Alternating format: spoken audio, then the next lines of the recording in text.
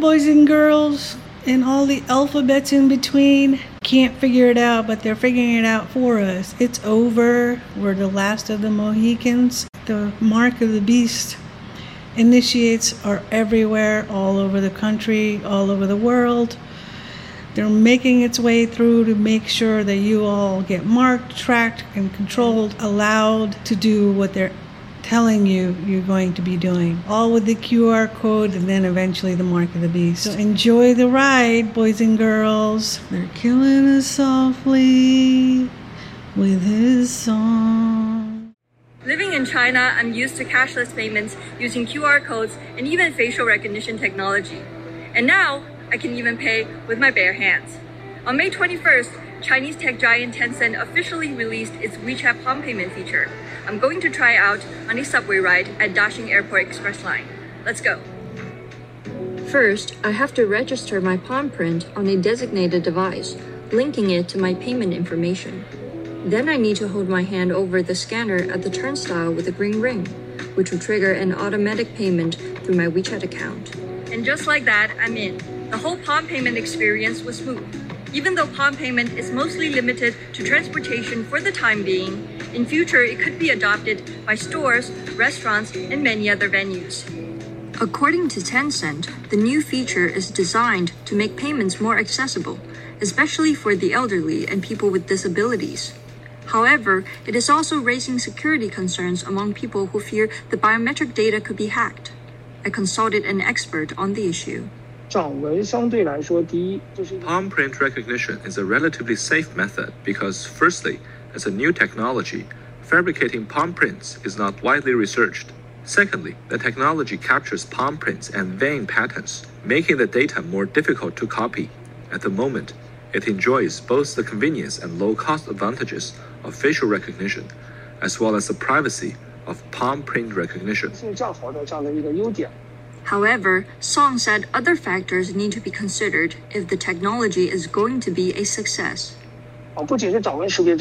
For recently developed biometrics, like palm prints, eye and voice recognition technology, the user experience might not be as smooth as that of facial recognition. So its future promotion also depends on the company's constant efforts to make the product more user-friendly. This is very strange. This is Whole Foods Market. They scan your stuff in your bag, right? So you can't even walk into Whole Foods unless you go through this machine? I need my own QR code. How do I get my own QR code? How do I get my own QR code? I have to have my own QR code to come into Whole Foods? You don't have to stand in line when you leave. What do they do? They just what? It just knows you have because it scans it. It knows you have products? Yeah, it's like the Wi-Fi or whatever it is. It scans your products. Wow. And this is the future of grocery stores? Wow. Who did this first? Where in California? What was the first one? Do you know what city? No, I don't. She's from California. I forgot the city. Like we had some one. So you have like, we had 10 minutes, now we got 5. No.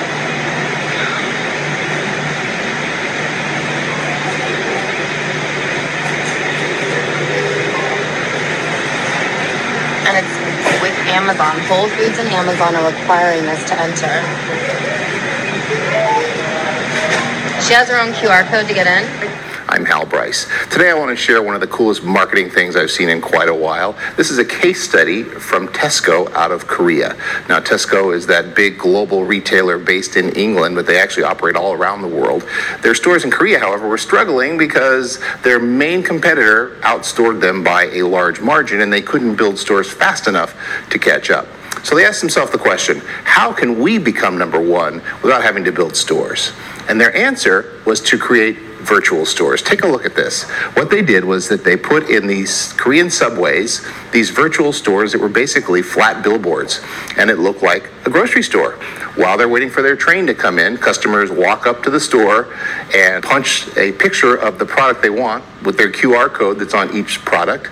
That goes into their shopping cart on their phone, which then is in turn sent to Tesco. And by the time they get home from work, right behind them comes the guy from Tesco with their products. It really takes a lot of stress out of shopping, and it allows them to take time, which would be normally dead time, and actually turn it into productive time. So that's just a sample of where the world of smartphones and things like QR codes are going. In a few years, many restaurants have started replacing physical menu cards with digital menus that are operated through a QR code.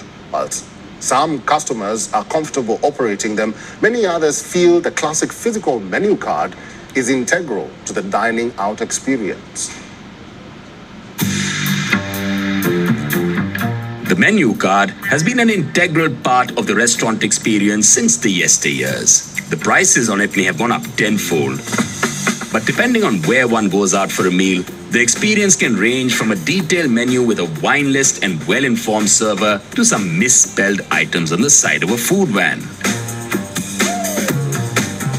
However, there is a second alternative that has become increasingly popular in the last few years. And that is the absence of the physical menu altogether. Now, ever since the pandemic began, a lot of restaurants shifted to QR codes, which you scan with your mobile phone, and they take you to a digital menu on the restaurant's website. And if you're ordering at home, of course, all the delivery apps have online menus, which you scan through and order.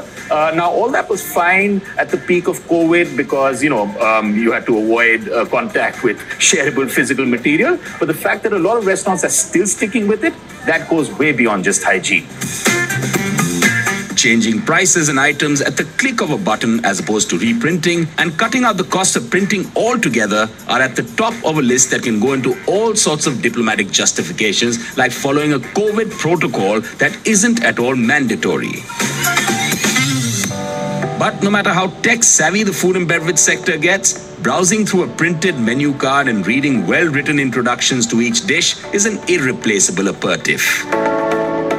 Mariam Reshi would know. She has been observing the good, bad, and improvable aspects of restaurants for close to 4 decades. They used to be made with a lot of love. They used to be individual. People used to steal menu cards. I used to steal them myself when I was in college in the 1970s, I must admit. There are a flood of people getting allergic to various things. So you actually have to ask a server, you have to ask somebody in the restaurant space whether so-and-so thing has any allergens, and then carry on. But then when you are just looking at it online, it won't show anything at all. Even though delivery apps with online versions of menus are the popular choice for home delivery, a lot of local restaurants still continue to print pamphlets that also accompany the morning newspaper for the few that still prefer to call and order in. There are also those who do not feel comfortable using a QR code at restaurants, possibly because they do not choose to own a smartphone or are simply against the idea of replacing a physical menu. Finding the middle ground is key here. I believe a hybrid model is what it should be. The choice should be given. If you feel as a restaurant it cuts your cost, sure, but keep a few copies of your physical menu as well. Give the choice. I mean, if you're giving so many choices in terms of what you can eat, give them the choice of how they can order as well. If you want to say, no, we're going to have QR codes, we're not going to have physical menus, you are telling a certain kind of customer, look, we don't want you, so get out. And sooner or later they're going to get out. And that's when you'll begin realizing that it's not their funeral, it's yours.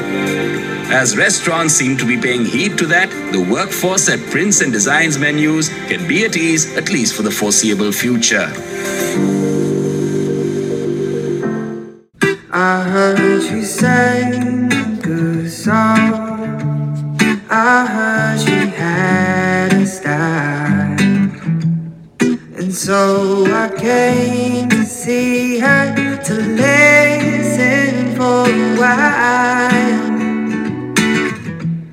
And as she was this young girl, a stranger to my eyes, rubbing my pain with a finger, singing my life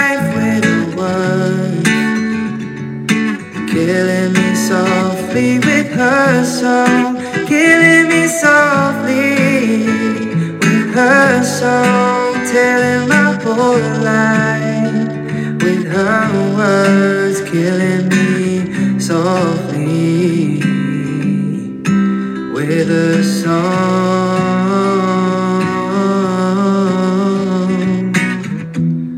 I felt all flushed with fever, embarrassed by the crowd. I felt she found the letters and read each one out loud. Oh, I prayed that she would finish, but she just kept right on.